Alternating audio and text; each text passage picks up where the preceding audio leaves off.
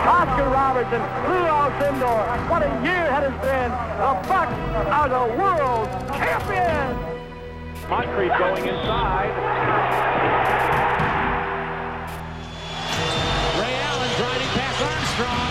The jam over McGrady. 2 seconds. Middleton. Yes! Chris Middleton! Happy birthday, Jason Kidd. This place is up for grabs. Behind the back. Giannis Antetokounmpo. Catch. And on they watch. Holy moly! Dudley up top, open. It's got a clean catch. Milwaukee wins it. Play basketball and win. And win? Yeah. How many games? 6. We're gonna win in 6. Hello and welcome to episode 143 of the Win 6 podcast. I'm your host, Adam McGee, and joining me as usual is my good friend, Jordan Treske. Hello there, Jordan. Hello. What an eventful and strange week it has been, Jordan. Mm-hmm. And I'm not just talking about the eclipse. No. We've just had a very interesting conversation about the eclipse before we begun. Jordan was speaking about how he was bowled over with emotion at the sight of such majesty. And I said, that's enough of that, Jordan. There's books stuff to talk about. I tried to think of a Bucks-related solar eclipse joke. You tried all day or all week is probably the best way of putting that for listeners who know you. Strictly to today, which, I mean, there's been many hours to this day, so it could be all day. Was there 24 by any chance? Well, yes, but at this moment in time, it's not yet 24. It's about, 18? Not yet, Jack Bauer. Not yet a Jack Bauer, more of a... Wait, no, it's 16. Sorry. So that's, what would that be? Trying to think of a number. Damn it. Anyway, the closest I've come to is a David Noller eclipse. That's a play on David Noel, who was a Buck for approximately one season. At least you've got 8 hours left to keep trying. Yeah. We'll move on from the eclipse. We'll let Jordan's brain just keep ticking away. Excuse us if you hear that sound in the background throughout the podcast, just a gentle ticking of Jordan's brain. What we're going to start out with is, I guess, the big Bucks news of the week.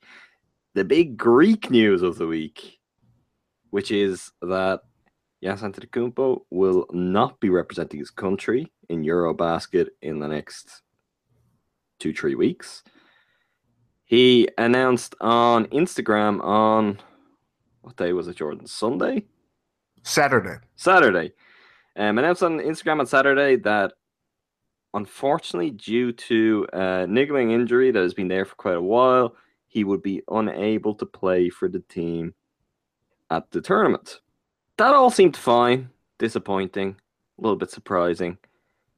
And then the Greek Federation got involved and have since alleged all sorts of conspiracy that the Bucks and the NBA have been plotting this the whole time. That this was a carefully managed, constructed event, that Giannis was never going to play in it. And it was just a matter of time before the excuse came out. The Bucks and the NBA have since strongly refuted this. And we've been left in a very, very weird position. There are, I guess understandably, a lot of angry Greek fans. I don't think it would be understandable for them to be angry with Giannis being injured, disappointed certainly. But, I mean, whether it's true or not, one thing's for certain, if the Federation puts out the kind of rhetoric they've put out in the last few days, fans are going to feel a little bit disgruntled by the whole thing. I think we've seen that. From the Bucks' perspective and more on our side of the fence, there's been a very strange mix of reactions, and we've touched on this without ever really going deep into the whole EuroBasket conversation. We've touched on this at different times in recent months. I am always of the opinion, and I have been with this situation, that, if Giannis wants to play, go let him play. Go let him play for his country. Let him hopefully succeed, let him come back bigger and better, and you go from there. If it's what he wants to do, one, you should be allowing him to represent his country if it's what he wants. And two, I mean, if it's what he wants, keep him happy, let him build. It's not something that should necessarily kind of derail his season. I know everyone goes, oh, the extra toll on his body, look what it'll do. You know, injuries can happen without that extra toll. Guys could be fine with it. That can be overplayed. I understand you're increasing the risk with kind of cumulative fatigue, but Giannis is a young player. He won't be able to do that forever, but right now you'd say, okay, maybe he can get away with it. From the Bucks' perspective, though, there have been a lot of fans who have been almost celebratory that, you know, oh, great, he's not going to go to EuroBasket. This is great news for the Bucks, great news for the season ahead. I'm kind of bewildered by that because have those people not realized that the reason they didn't want him to go to EuroBasket was in case he might get injured, and he may actually be missing it because he's already injured? Got to say, I'm having difficulty with that. Before we get into the murkiest of murky waters that we've dipped our big toe or our pinky toe, whichever your preference is, in on this Win and Six podcast for quite a while, what's your overall impression, or what was your first reaction to this news and the various pieces of news around that as it came out, Jordan? Well, let's break it down into stages, because this technically there was the first I guess level part of the word, but there was Giannis's announcement, which I had felt, but this is on a podcast. I think this is probably in our numerous hours talking to each other after or before it. But we were talking about just whole preparing for, you know, EuroBasket and all this stuff. And I had a feeling that Giannis wouldn't play because of injury, just because in like warm-up games, it was constantly not constantly, but think of the few warm-up games that he played, there was mention of him kind of managing minutes or even coming down looking. Well, he only played one warm-up game. Was only one? I thought it was wow. No, one. Yeah. He had to sit out the others because of injury. Oh, that's right. Yeah, that's right. So I had a feeling this would manifest in something in him, you know, maybe backing out at some point due to injury, which is unfortunate. And then the whole statement from the Greek Federation, which I understand the frustration. And obviously, when does EuroBasket start? 3 weeks? Less than 3 weeks? Something like that? It starts in like 8 days. 8 days? That is considerably less than 3 weeks. Yeah, that's a tough corner that you're put in without your best player. And I mean, I saw something the other day, like, it's not even just Giannis. Look at all the people that are going to be missing EuroBasket that are considerably, if they're not the stars of the team, they're, you know, being on that level. Milos Teodosic. Jokic isn't playing for Serbia. I mean, there's countless others that, not even just NBA players, like, you know, high-level European players like Sergio Llull.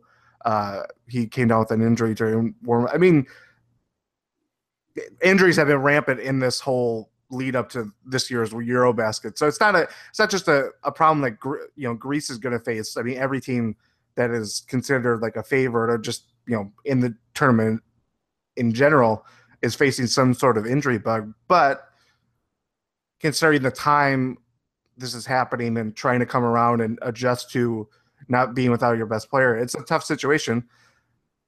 But yeah, it was a lot to digest from what they were, you know, levying out there. It was just a weird day in general, just to see this kind of, you know, come to a boil, and then having the NBA have to make a statement, obviously, and it was just like, what is going on? It's like I don't know. We keep asking that question this offseason, and I made a joke about that, but it's for a team that has done so very little. They re-signed Tony Snell. The only moves that haven't come without controversy is the draft and re-signing Tony Snell, and everything else the Bucks have casually touched or it related to have become this weird, like, I don't know, bevy of controversy. The first thing I want to say, and I think it's important to kind of get into some of this stuff early, because I think in many ways it's the unexplored element of this. And I think for Bucks fans and I think American basketball fans in general who view the game through an NBA prism and then even through a USA basketball prism from the international setting, like the Greek statement that everything seems completely bizarre. It's this unbelievable reactionary thing that you go, what sort of professional organization would do this? I think that's the jumping off point you've got to kind of start at, because the Greek Federation aren't USA basketball. They aren't this behemoth, this machine funded with infinite amounts of money, with an incredibly vast talent pool to pick their players from. They're a mid-tier international setup. I mean, that's the bones of it. And when you look at this tournament in particular, they were heading into it as one of the favorites, in spite of having missed out on Olympic qualifying, in part because of coming up against some of the teams who'd be their rivals. There were probably only Serbia and Croatia who could be argued as bigger favorites, and I don't even know if you'd win out with that argument, because very simply, Greece were going to head into this tournament with the best player in the entire competition in Giannis. So I don't think their loss should be overstated in it. I've seen quite a few people throw out, and this goes back months, but it's even in the time since, of, if he's going to sit out, now's the time. It's just EuroBasket. If he's going to sit out, this is the time to do it. It's not the NBA. Like, that needs to be killed dead straight away. EuroBasket is a really, really big deal. I don't know if, again, that's because this is an international tournament that the USA aren't in, that anyone could hold that opinion or that idea of it. But if anything, for the teams who are in it, it is all the more significant because USA are not in it. So if you're a small country like Greece looking to take the next step, looking to really kick forward where basketball's at in your country, your best chance of doing that comes in EuroBasket. If you want to build to be the kind of once in a generation team almost who knocks off the US at Olympics or in a world championship, you're generally going to have to get that momentum and get that energy going through EuroBasket. And as a Greek Twitter follower of mine pointed out this morning to me in a tweet in response to the article I wrote on this, what they highlighted was something that maybe isn't entirely known in terms of looking at the Greek basketball system and environment from afar, whether that's from anywhere else in Europe or from the US, is if it wasn't for the success of the Greek national team in 1987 when they won EuroBasket, I believe they were in the bronze medal match 3 times in the 90s. That was what really set in motion kind of basketball in Greece. And again, for this current generation, the 2005 team, which famously won EuroBasket, that set in motion the next stage. And as was pointed out to me by that Twitter user, I don't think people understand that if it wasn't for like those kind of successes in EuroBasket, basketball wouldn't be as big a sport as it is in Greece. Maybe Giannis doesn't have Giannis. Exactly. Giannis could be a track athlete. He could be a soccer player. And I think that's something, again, that it's a cultural difference that gets somewhat lost, but you're not generally in Europe, and this is across European countries. Maybe some of the Baltic countries, this is an exception, even though still it's debatable. Like, you get a really athletic, talented kid, basketball isn't the top sport they're generally going to get put into. It could be the second behind soccer, in depending on the country. It could be even further down the pecking order. So Water polo, absolutely. Like yeah. that sounds like a Jordan Treske punchline, but that's a real thing. This is something that maybe doesn't translate. So to just dismiss EuroBasket, this means an incredible amount to these people. I fully believe from everything Giannis has ever said, and even from the last time he was there in 2015, this means a lot to him as well. So I don't think it should just be, better this than I think his 10 games at the end of the season. Sorry to cut you off, but I think he said in his statement or his Instagram post that was taken down, but it was on Facebook, something like that. He said something about like, this is the team that I'm butchering the quote without even remembering it correctly. I think the quote you're referring to is, I want to bring success with this team. I'll be there for the team for the next 15 years. I'm not thinking about the end of the road, but the journey to get there. We have to go step by step, prepare the best way we can, and aim for the biggest possible goal. And of course, he also referred to this as the biggest disappointment of his career to date, which I believe all of that. I think some of the interesting elements of this, when you're trying to parse through, like, well, is this a real injury? Is there some games going on here?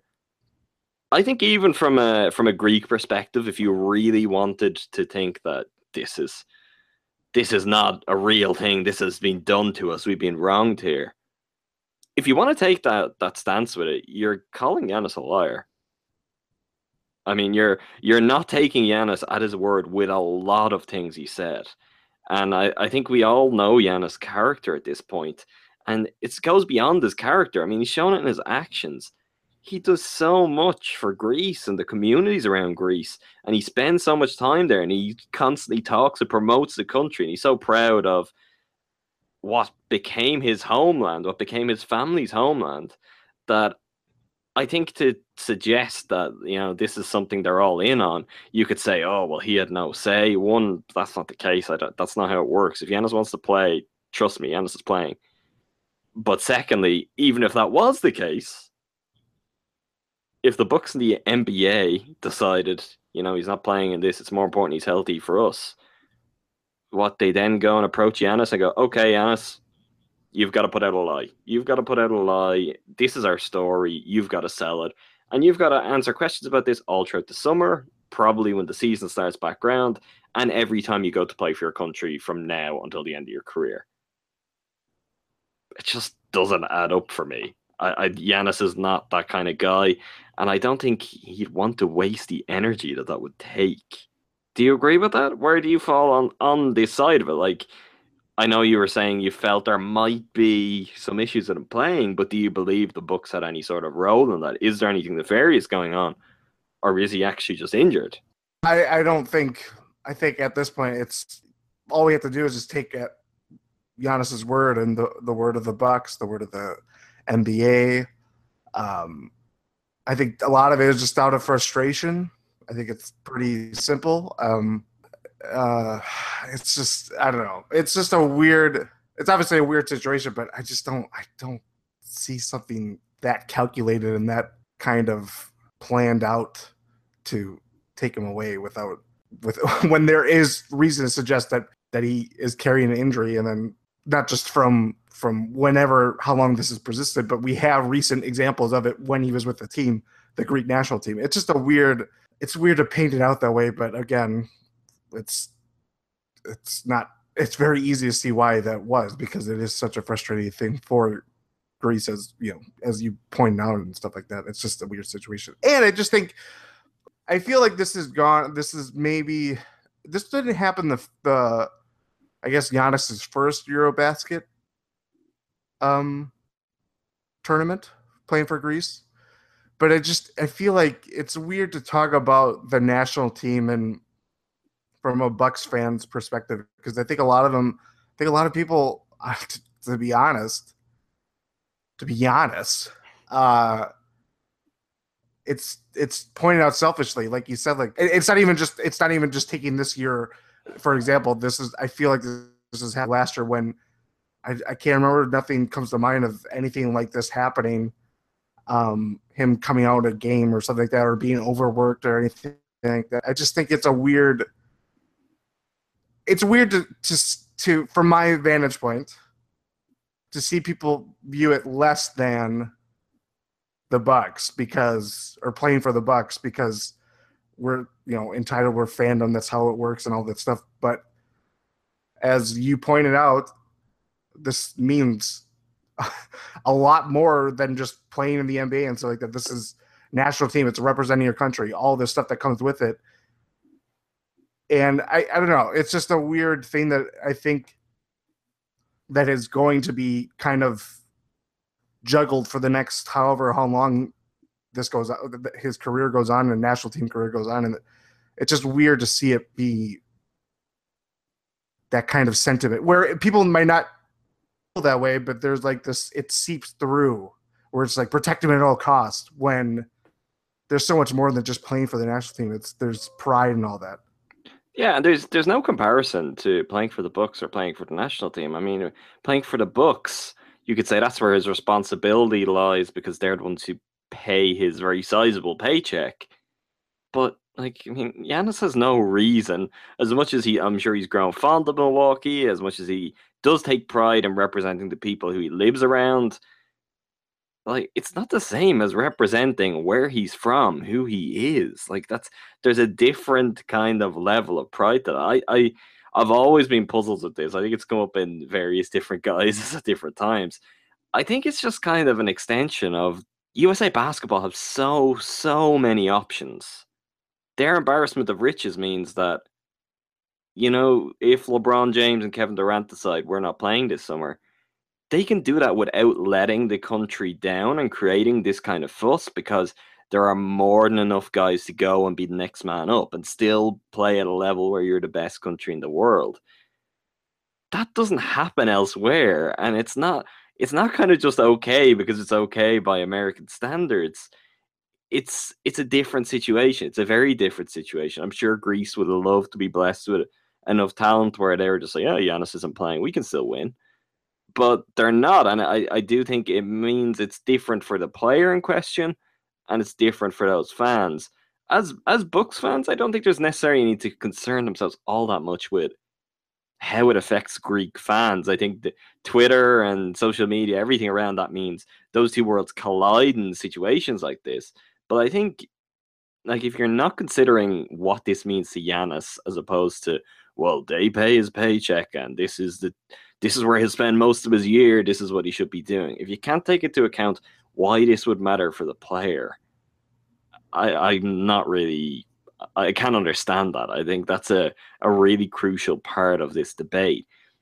The other thing, and this is something we touched on, I think, jokingly way back, when all the Giannis rumors, if I'm being very gracious, very liberal with my use of the term rumors, about what he's already decided he's going to do 4 years from now, all of that stuff, when that was going around, I made the point of, all the Bucks need to do now is just to not allow him to go to EuroBasket, completely alienate him, and he'll be like, that's it, I have my bags packed, and when 4 years come, I'll be ready. That's a big part of this too, from the Greek perspective, where if you want to say this is a conspiracy, again, what are the Bucks gaining out of this if it isn't Giannis making the call? If Giannis wants to play for the team, it is certainly not in the Bucks' interest to be like, no, you're not going. You're not going. You may be a megastar, an adult man, but we are saying you are not allowed to play for your country. You will stay here with us, except for trips to China to promote our league, and you will not play for your country. You can worry about playing for your country when you're in LA.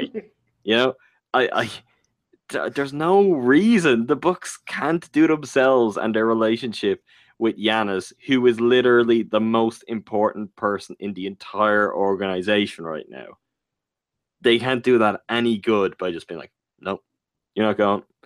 We're finding a way out of this for you. You are not going. It's like, it just, none of it adds up.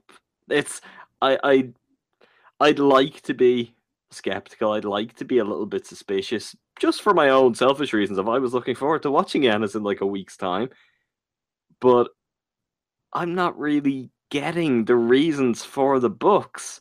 What are you getting out of just that little bit extra rest? I don't think the playing isn't a hindrance. These are professional athletes. They can carry an extra 4 or 5 games in their body. I think the one thing that could be a real negative from the perspective of any team of players at EuroBasket is they be back at the last minute, possibly even late for the start of camp. That's not ideal, but I mean, these things happen. Tony Snell arrived in Bucks camp a week before the season last year. It's like Chris Middleton got injured slipping on a wet spot in the Bucks practice facility in camp. I mean, there's just no real way to Miles protect Plumlee guys was to that extent. overusing his unicycle, and that led to his. Never mind. I mean, he certainly wasn't in overusing the unicycle sort of shape. I'll say that. Mm. No offense, Miles Plumlee. You're a nice guy, but I don't think that's not particularly up for debate. I'm sure he'd even admit he wasn't with his own injury problems. Maybe that's the example of what happens if you don't deal with the niggling injury problems in the summer. You let them carry over to the season. You play terribly, and you get traded to Charlotte mid-season for Spencer Hawes and Roy Hibbert. And where do those toothbrush holders go? Not to Greece, Jordan. Not to Greece. No, some warehouse. Raiders of the Lost Ark style. My last thing on this that I want to talk about, and I did write about all of these kind of strands in a piece that I kind of just needed to get out there, but it was probably not my best article because I had a lot of things going on in my head that I just wanted to throw at all of you. But one element that I feel particularly strongly about, and this extends to international basketball generally, is I don't think it should be seen as a bad thing, particularly when your players are going to be competing and may even go on to win a tournament, to experience what success feels like, to have that sense of jubilation, to have that extra burst of confidence coming into a new season. I really struggle to understand why that could be a horrible thing. Like, if Giannis hadn't been injured, plays in EuroBasket for Greece, they win the tournament and he's EuroBasket MVP. How's that a bad thing coming into the season? His stock continues to rise, his star rises, the legend is already growing. He comes in more confident than ever. He knows what it takes in these really high pressure situations. Like, I feel we can't really pick and choose with this, because I know in the past there's been this big thing in the Bucks community of in EuroBasket 2 years ago, when obviously he was much further back in his development, but even Olympic qualifiers last year, everyone would say things like, this is interesting. We're getting to see Giannis in a situation where, you know, the pressure is really on him to deliver. It's like win or go home, win or miss out on the Olympics. How is he going to cope? What way does he? And we've seen kind of different levels of performance under that kind of stress and pressure. But we've always said it's good. He's getting reps in real kind of ultimate pressure situations here. Like, it can't just reach a point where, like, well, he's an all-star and he made an all-NBA team, so that doesn't matter now. We're just here for him not playing for anyone other than the Bucks, never play a pickup game, no off-season scrimmages with other NBA players, nothing like that. This is just what it is. For me, I think there is and could be much greater value in what does a positive experience do? The season is long regardless. I think this is the thing. Guys will get tired in the season. What you want is something that's really positive fuel to carry you through. I don't think anyone's going to come into an NBA season after a great international tournament to be like, oh, I feel so tired. It's not how it works. It's just, guys run on adrenaline. And I think there's also an element of, you know, these guys work 24/7, 365 days of the year. That's how they are at the level they are. It's not like he doesn't go to EuroBasket. He's not on a court working really hard. He's just not getting game reps.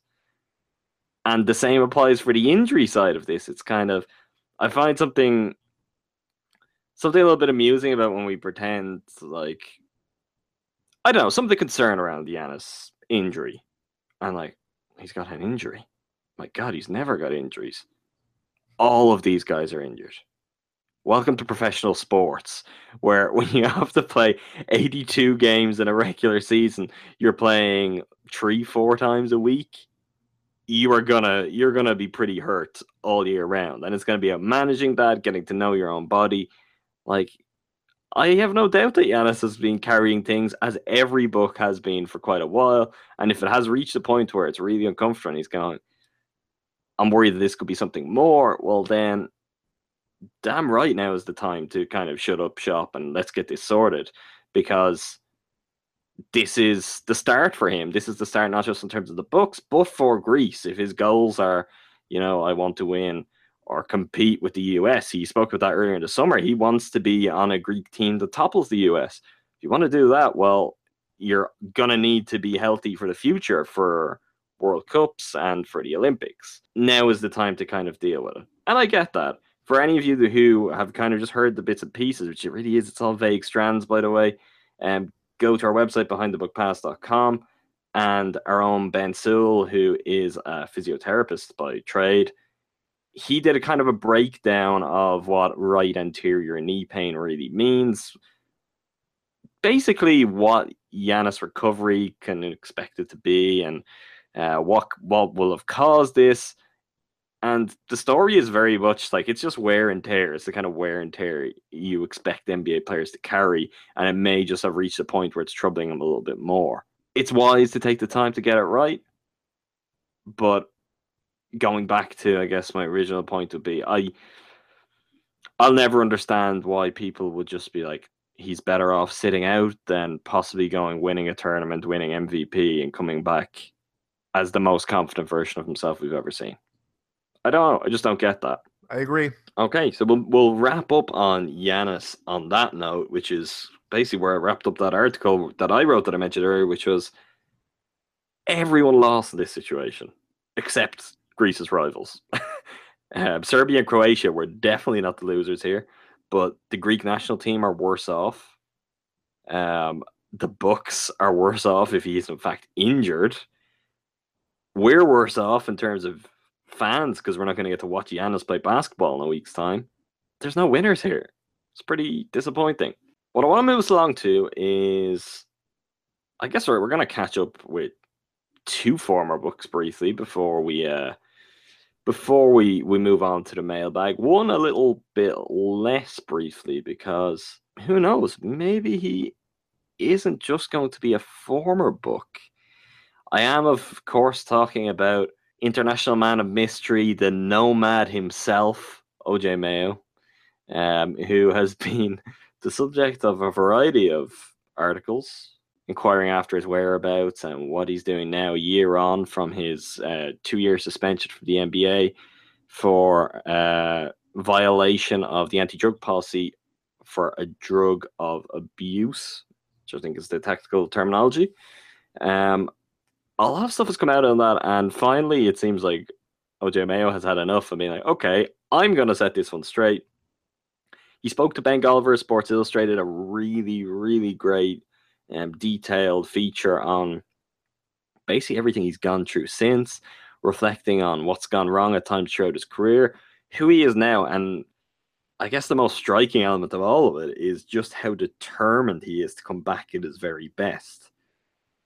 While all of that will be interesting to begin with from a Bucks perspective, as a player who was very popular considering his production as opposed to his salary for his time in Milwaukee, and who has most recently been a Buck in his playing career, there's another layer of interest, because in speaking about what he would like his next step at the NBA to be, OJ Mayo had the following to say.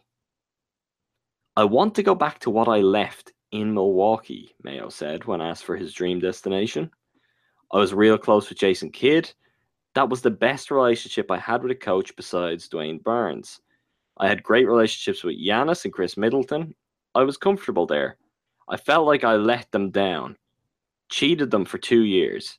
They paid me $8 million to be, in my eyes, a subpar player. They invested millions of dollars for me to be on top of my, and when you're not on top of your, it shows. I'll be 30 next summer. If they just give me the chance, I can make it up. I owe them. I wasn't expecting this. It's very intriguing to me. Not as much as going, oh, how does OJ Mayo fit with the Bucks next summer? But just how determined he seems to be to want the chance to make up that particular right. After 2 years out, you'd think that maybe his priority would be, okay, if I go and as he hopes to, gets to play for a team in China, Spain, Israel, somewhere internationally, and show that he's still a more than capable NBA player, that he'd come back and get another payday. But something that comes across very clearly from this piece, and I guess kind of butts heads with what some people might, what the preconceptions of OJ Mayo might be considering his problems, is that money doesn't seem to be an issue. He seems to have handled his money pretty well. He is pretty comfortable with it, and he instead seems to have a kind of redemption and a payback tour in mind. And for him, the priority seems to be to pay back some debts in Milwaukee. What are your thoughts on that? Well, first off, it's a really good article from Ben Golliver. If you haven't read it, I urge you to read it. I don't know. I feel, I don't know. I don't think I have perfectly my thoughts in line with how to digest it all, but it is refreshing to hear from his perspective. And we talked about Mayo a couple of weeks ago, maybe not, I can't remember, but when the article came out, I think we talked about him. Yeah. I guess it was just really interesting just to see from his perspective his time in Milwaukee. But even that, I mean, that dwarfs in comparison to like just what has gone on with his life since being, receiving the ban.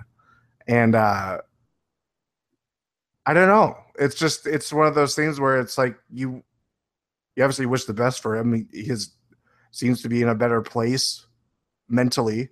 When you're talking about his time with the team here, obviously you would say 1 out of 3 years of the 3 years that he was here was considerably good. And that was, obviously during the resurgency year with Jason Kidd coming to Milwaukee and all that stuff. But even though obviously there's the Mayo, the first season where he's out of shape, and that the season from hell and all that stuff. But even last year, like obviously we talked about he didn't have a good season by any stretch of the imagination production wise, but he was still really respected. He was the de facto veteran, and obviously there were times where he lost his cool, but everybody really respected him, amongst the team. And even we follow all the people that are Bucks officials, and they're saying great words about him even now with this article being out and all this stuff, and they have the utmost respect for him.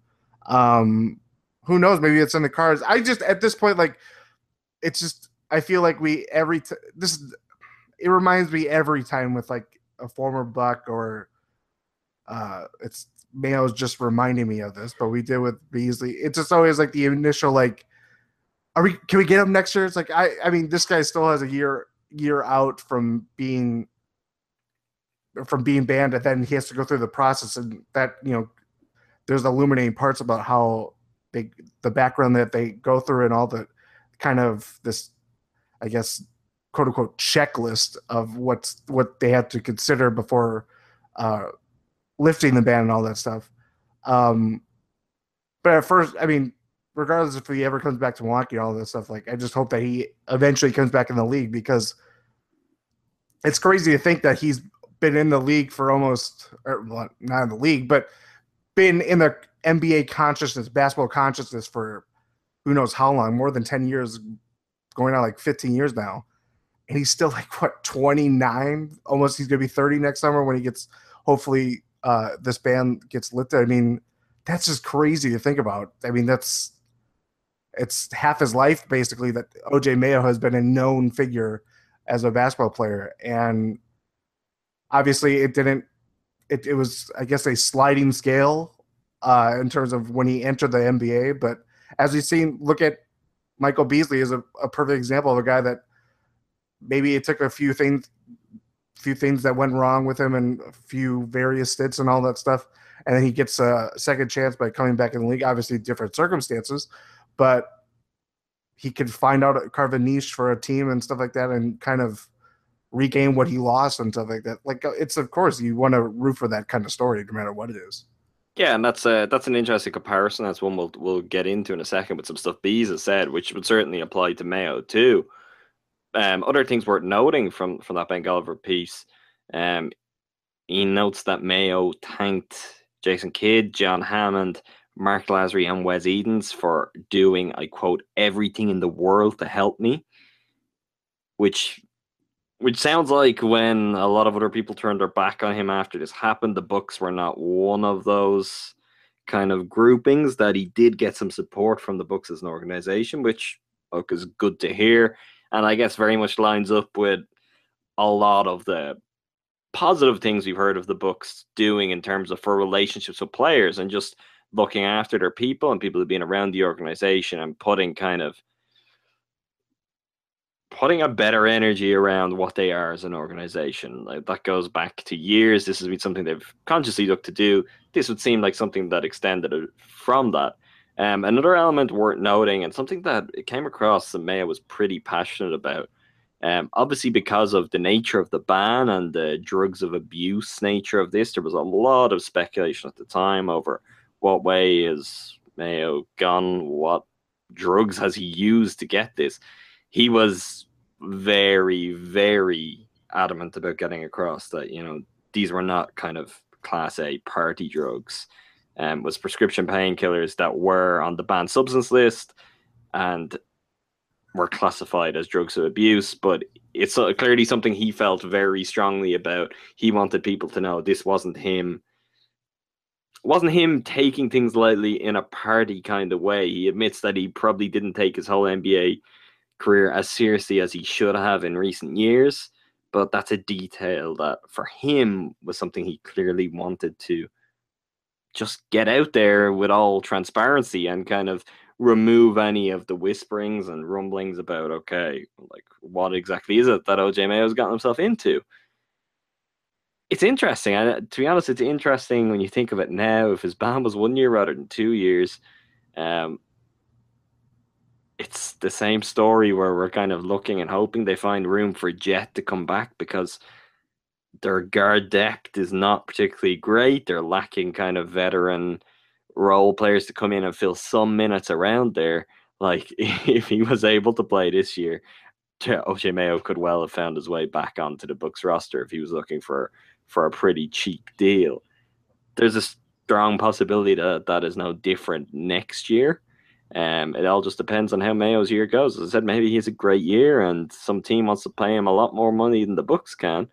But from what he's saying, it sounds like he just wants back in Milwaukee, and perhaps that wouldn't necessarily have to be something kind of above minimum level. It's so far out that it's hard to really go on anything with that. But an interesting thought all the same for someone who was clearly important in the locker room. I think the locker room, personally, I think it has moved in a different direction in its veteran leadership over the last 12 months. I think we've seen better results from that.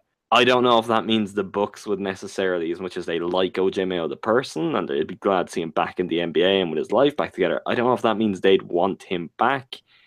That's something we'll find out further down the line. But definitely an interesting discussion point for free agency 2018. Almost a year out in front. Now we just need a Photoshop of OJ Mayo as Jack Shepard with a big beard screaming, "We have to go back." I can do that. I mean, I might have that out before this podcast goes out, because there's plenty of appropriately bearded OJ Mayo pictures. Oh, yes. To Photoshop into that. So, yeah, Jordan, to save those good ideas for off the podcast. Redact it. I redact it. Moving on to another former Buck, and kind of just some housekeeping here. And in a lot of ways, I'm really glad this has happened. Beekeeping. No, housekeeping, Jordan. I'm glad this has come out because it should kill a lot of the narratives that I'd be concerned about for the rest of the season, being if only we'd re-signed Bees, we wouldn't have these problems. If we just brought Bees back, we'd be champions. All of this stuff. I'm not here for it. I like Michael Beasley. He probably could have helped the Bucks in some form coming back, but let's not do all that during the season, which felt inevitable until Michael Beasley. It'll still happen, just so you know. It will. Well, at least we'll be able to tell the people who pay attention and those who don't from it, because Michael Beasley gave an interview with Mark Berman of the New York Post, a very kind of fiery interview, which made me think a couple of things. One, I'm sure understandably. Walk with Bees. Yeah, okay, we can get that joke in there. I approve of that one. The two things that I came out of this with were, firstly, his anger or his disgruntlement, if that's the way to put that, at probably having to wait this long and ending up on a veteran minimum deal. They kind of felt apparent to me. This was the, I'd proved myself time and time again in this league. It's time people start valuing me kind of interview, which I found a little strange that now is the time you want to go with that, but I think he has got somewhat of a point. The other big thing, though, to come for the interview, the most notable part from a Bucks perspective, is that he revealed he didn't want to come back to the Bucks. I quote, Beasley didn't want to return to the Bucks. He said, because of playing time issues under coach Jason Kidd, his minutes per game was second lowest of his career. Milwaukee got a nice young core. Unfortunately, the bulk of their core play my position, Beasley said. Minutes for me, there just wasn't what I wanted to see. Not that I'm not interested in helping the young guys, but I didn't feel comfortable watching 30-plus minutes of basketball a night. I think I've deserved more minutes than I've gotten. Going forward, I feel I'm good enough and proven myself enough to not watch more than half the game every night. What I take from that is, first of all, kudos to Michael Beasley for coming out of the season with all of the stories of how professional he was and how good he was in the locker room. If he really was kind of feeling the not being on the court quite as much as that, it would be very easy for him to have turned that into kind of a negative vibe in the locker room at that time. But clearly he just got on with what was best for the team. I can't say I'm not surprised about it, but hey, I understand where he's coming from. He wants to play. He wants to show what he can do. And if he needed any sort of validation for that thinking, I mean, he got that this summer in not commanding a contract with years on it or a contract with any sort of meaningful money. It's shown that he's not getting to showcase his skills in a way where he feels he can go on and get the deal he really wants in the future. So I can't say, again, good for Bees. I think I'm glad to see him go and get what he feels is an opportunity to get more minutes and hopefully earn more money. A little bit surprised, though, that he wasn't interested in a return all the same. Yeah, but I think the writing was on the wall, and I think his comments do have merit about playing time. I mean, it was kind of obviously his injury later in the season kind of took away this problem, but it basically kind of came down to whoever was kind of feeling it between him and Mirza, Kid would roll with it. And from that point, I could see why. And obviously, as we talked about, overall, Michael Beasley had the better season than Mirza Teletovic. And from his point of view, if you're, in the prime of your life, obviously still, trying to prove his worth in the league still. But if you're having as good of a season as he did last year and you want to command more playing time, there was obviously the role opening up for him after Jabari went down. And, from that perspective, it makes sense. And obviously he saw DJ Wilson being drafted. Sterling Brown might not be a like for like replacement for him, but that's another forward that they can slot in there. So that takes time, minutes away at the 3 if they wanted to put Beasley there. Like it makes sense from that level. And obviously he's going to have a bigger opportunity with the Knicks, no matter if they deal Carmelo and all this stuff. It's all about, trying to prove himself being,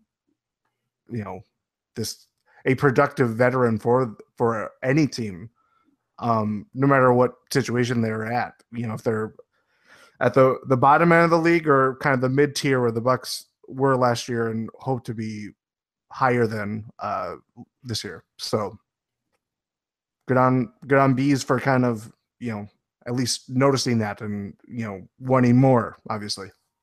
On a lighter note, on what became, I think, the big headline of the piece for general NBA fans, Bees did describe himself as a walking bucket, which is quite the image. Bees really is such a wordsmith, but it brought back fond memories for me of all of the Beasleyisms we got over the course of the year. I've tweeted out so many times his media day bit about cleaning up trash better than every other kid. But yeah, I mean, it's time for people to start taking notice of Michael Beasley's ability to put everything in the bucket, no matter what kind of bucket that is, no matter what you need put in the bucket. Michael Beasley is a walking bucket. He'll put it in the bucket. Mm-hmm. Let's move on to the mailbag, Jordan. Let's. The first one from @Nerdatree. Do you think the Bucks are better than 60-40 to re-sign Giannis, and why? The first thing I think with this, obviously, is that it's 4 years away, so we have no idea what happens in 4 years, what other factors could influence that decision.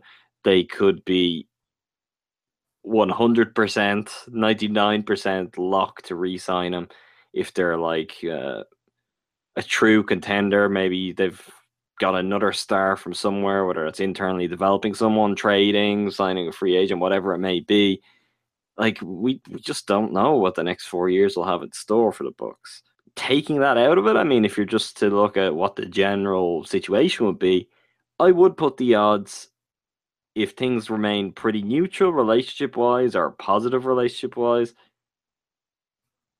the extra money the Bucks will be able to offer, particularly considering Giannis left some money on the table for his current deal, should put the Bucks in pole position.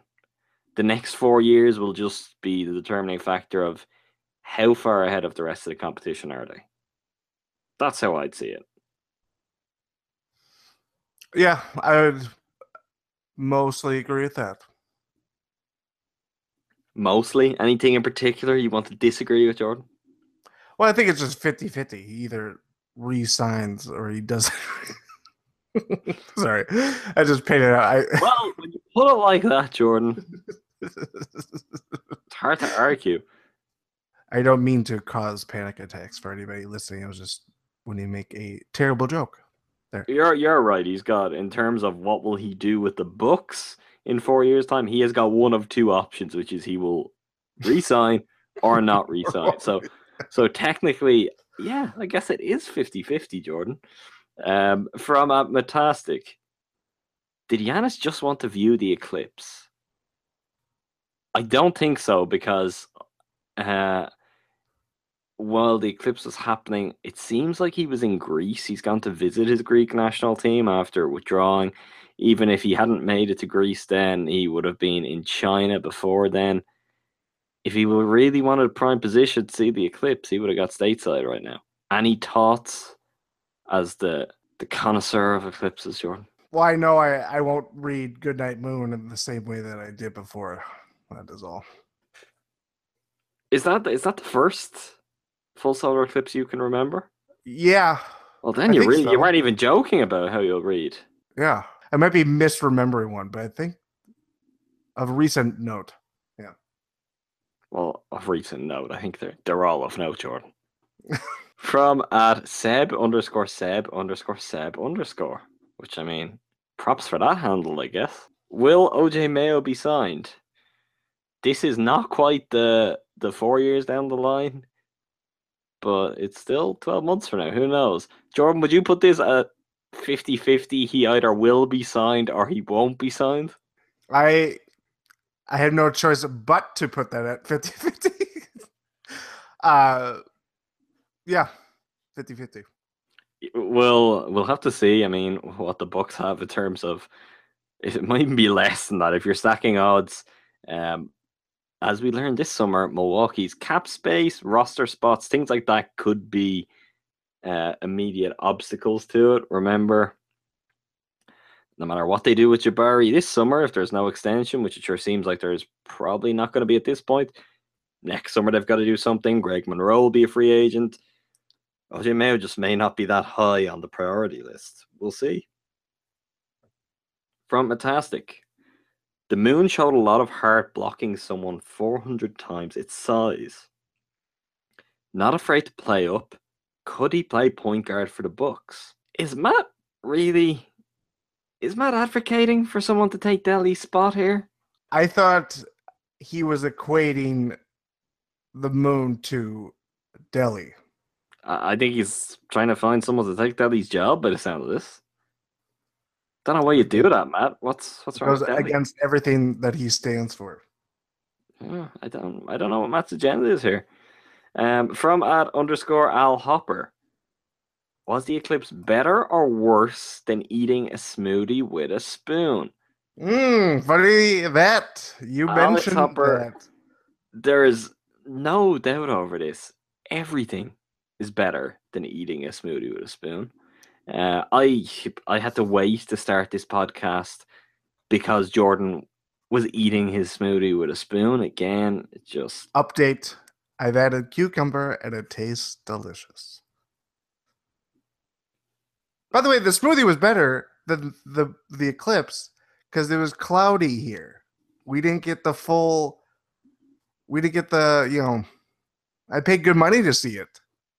I literally paid good money to see this eclipse. I did not pay money. Did you have to? Did you have your protective eyewear? Did you have something for that? No. Oof. No.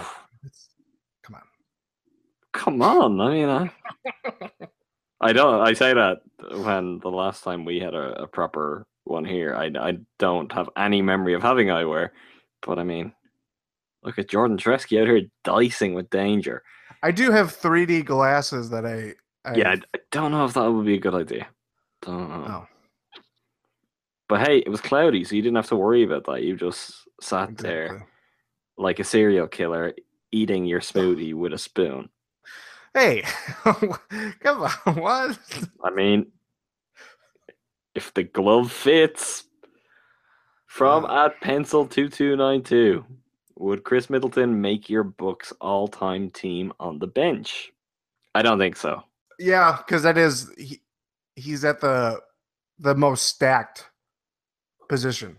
Like, he'd be going up against Michael Redd, for example, who eerily similar in a lot of ways, even wearing the same number, but Michael Redd obviously had much more sustained success and much greater success in terms of his individual numbers anyway with the Bucks. So Middleton still has a way to go. But even with that, I mean, plenty of guys he's kind of going to have to fight with, because even this came up in a lot of the discussion of like, what would the Bucks all-time 2K team be? Like, depending on what way you want to make it work, realistically, one of Oscar Robertson, Ray Allen, Sidney Moncrief is coming off your bench. Like, when that's one of your kind of guards, and then you're going to have your wing questions. Like, on the wing, you're probably going to have Marcus is probably definitely in. I would go Giannis. Some people may still go, say, with a Bob Dandridge, but then you're going to have guys like Terry Cummings, Paul Pressey. Like, I honestly don't think he comes close to making it yet. He's probably in the next wave back. Yeah, I would agree with that. Needs a couple more years, maybe, who knows, an all-star appearance to kind of boost his case. Absolutely, that would help. Yeah, for sure. From at MKE Madison, who contributes more this year, DJ or Sterling? Sterling. I'm inclined to say Sterling, but I have a feeling that the answer is probably, much of a muchness. I don't think there's going to be a whole lot of more. I'm not optimistic that we're going to... I'm not saying either guy or both guys will be busts. I'm not sure how much we're going to get out of it this year. I don't know if the Bucks could just keep kind of... at least go 2 years in a row kind of striking gold on this. We'll see. I'd lean more towards Sterling just because of his greater experience at college. We talked about it in Summer League. Very kind of apparent just how physically ready he looks. He cuts an imposing figure for an NBA 2 or 3. He'll be able to mix it up with guys. So I'd lean towards him, but who knows? We'll see. Lastly, from out all the books, is Jordan Treske the best tweeter of all time? People are going to think you're all the books. In fact, I think our own Ben Sewell asked this question. The best tweeter of all time? No. Jordan whiffs on a lot of them that nobody gets. When they hit, Jordan is... I'm trotting around that diamond like Kirk Gibson in the Game 6 of the World 88 World Series. But more often than not, I go back to the dugout and hit the bat against the wall in frustration. Plus, there's that element. You know the way some people say, oh, I hate seeing like behind the scenes of a movie or how the movie was made. I'm often positioned from that viewpoint where I see what goes into the sausage that is a Jordan Treske tweet. I don't want to kind of pull back the curtain and diminish some of the mystique for all of you, but I mean, it's not glamorous. I often get messages that are just like, the only thing I can reply is, I'm being used as a testing ground here, am I? It's a regular occurrence. Those of you who think, oh, wow, how lucky you must be. Well, it's a burden. Try and spend a day in my shoes. That's all I'll say. It's not even just jokes. It's just talking about other things. Jordan's brain works in mysterious ways. Yep. Bono couldn't have sung it any better himself. Was that about your brain? Possibly. Did he assign the female gender to your brain? She moves in mysterious. On that, we'll leave that up to all of you to decide if Bono did in fact write mysterious ways about Jordan's brain. We will be back as usual next week. In the meantime, make sure to subscribe to us on iTunes, follow us on SoundCloud, add us on Stitcher. You can check out mine and Jordan's writing at behindthebookpass.com. And we'll be back with you before you know it. Hopefully with a less dramatic, drama-free Bucks week. Thanks very much for listening. Thank you, Jordan. Thank you.